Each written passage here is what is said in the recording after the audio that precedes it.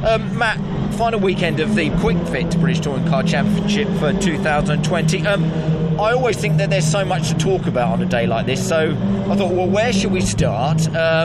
We've just had a a pre-practice session that's combined 1 and 2. Let's start there, because I wondered if you saw anything in that gave us an idea of maybe what would happen in qualifying later on today. Well, what's interesting is that all the main championship contenders are up there. Yep. And particularly interesting is the fact that Ash Sutton's been very fast very early on. He's in the top 4 easily. He's had some meetings this year where he's struggled coming into the meetings and had to get work on the car setup, but he looks like he's got it bang on the money, yeah. From the get-go, which is great. When, as you say, both free practices combined into one, they've got to be on the pace to start with, because there's no time to sort of tweak the car really. So that's an encouraging sign.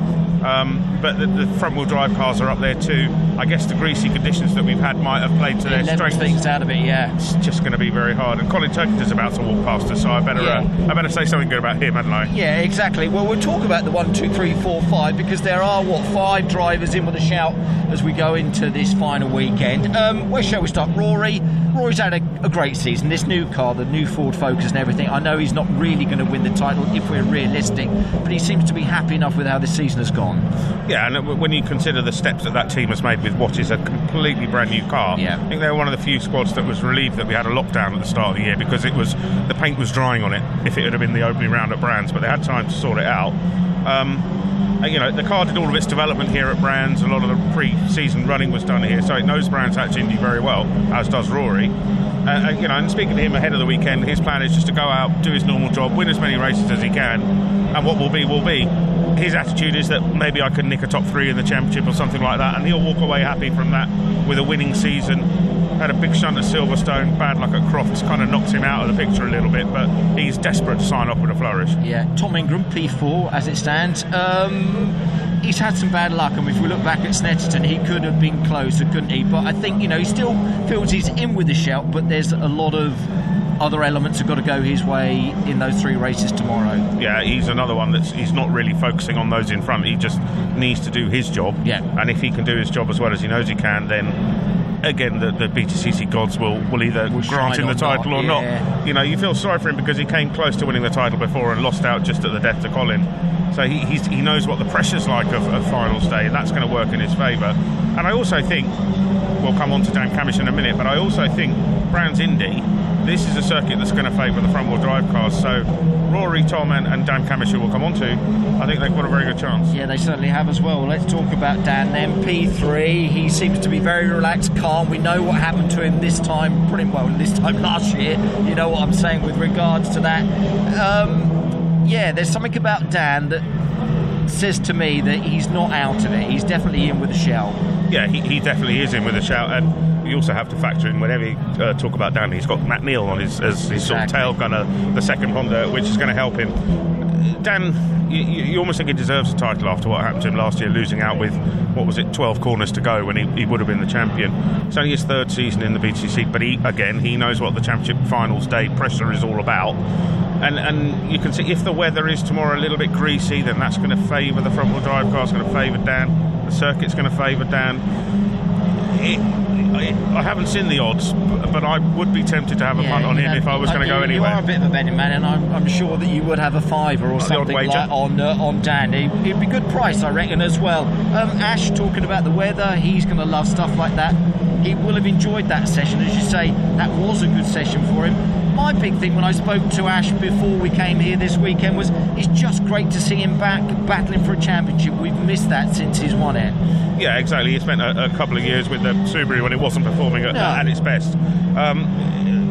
A wet weather maestro, captain car controller, he knows what he wants from his car. As we've mentioned, he's quick in FP1 or the free practice session. That's going to be good. It's all about qualifying for Ash. He's going to have to be somewhere in and around where Colin Turkington is, and then he can control what happens in the races. It's in his hands very much. One thing about Ash is that I've done some... He can be rash. Ash can be rash, and he can crash. And he can crash, and he knows that. Yeah. And I did say to him, do you change the way that you drive? But he's not going to. Leather won't change its spots overnight, will it? He's kind of flat out all the way, isn't he? Spoke to him earlier in the year, did an interview with him for Motorsport News, and I still think there's a little bit of him that feels he needs to justify his place in the VTCC. He still feels like one title could be a one-off, but he wants to prove to everybody that it's not. So he's got a lot of hunger. He's very driven. Just got to keep his nose clean tomorrow, and that's going to be the key thing. He said to me as well that he wants to win more races than someone like Jason Plato. He was comparing himself to a Nick Hamilton in F1. Yeah. Do you mean Lewis? Lewis Hamilton, that's the one. Yeah, because we've got Nick here in the British Touring Cars.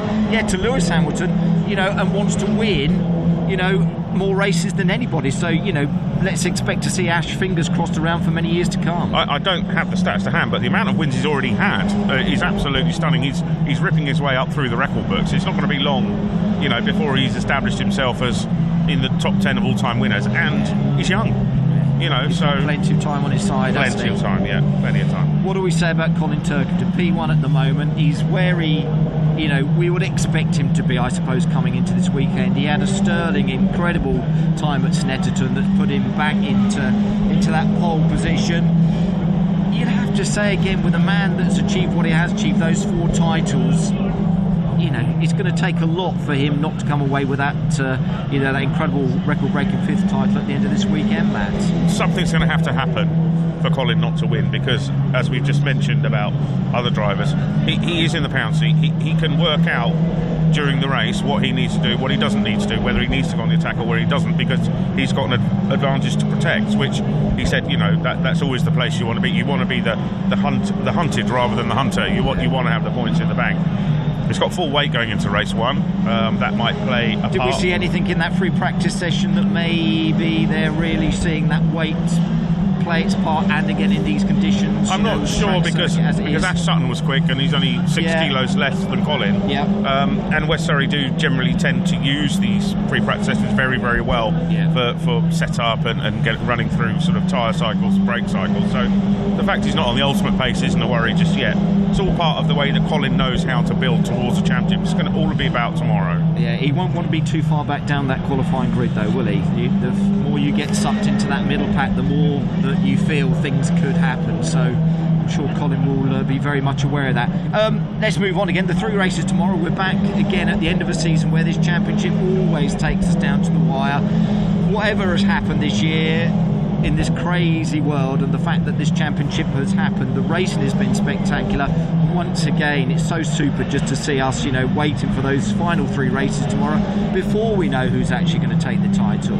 It's just such a shame that the fans aren't here, because it really does make the atmosphere on finals day. But they're going to be in their armchairs at home, and they're in for a belter, because it's a compact circuit, it's a short circuit, there's likely to be dodgy weather, the field's going to stay close, it's all to play for, and as you know very well, Mike, having been around for a while, it never runs smooth on finals day. There's always a sting in the tail somewhere. We love it, don't we? Whether we watch it in the media room, which we're fortunate to do, but like you say, great coverage from ITV4 this weekend. The final question before I do let you go: what have we learned this year, do you think, the championship? What has it learned this year? The way that maybe a few things have been tweaked around, the way that it's been compacted in. What do you pleased about what maybe the championship can take forward into a more normal year, do you think, Matt? The one thing I loved most of all was the 10-minute shootout for qualifying at Snetterton. You liked that, I absolutely loved it, because of the length of Snetterton, it effectively gave the drivers a one-shot hit at getting a lap time, really put the pressure on, with no traffic, because there's only 10 cars on the grid. And that's something I think they could try to look at in the future, because it's not an extra expense for the teams, it's not hard work to do, and it really does provide something extra and exciting. So I hope we take that forward with us. Excellent stuff. Exciting in qualifying it was at Snetterton, and exciting, I'm sure, those 3 races tomorrow, and then qualifying here this afternoon, which is going to be fantastic. Matt, always a pleasure. This could be our last chat of 2020, couldn't it? I hope not. Well, I hope not. Maybe we'll chat tomorrow. But anyway, thanks ever so much. Cheers, right, Matt. Thanks, Thank you. Cheers.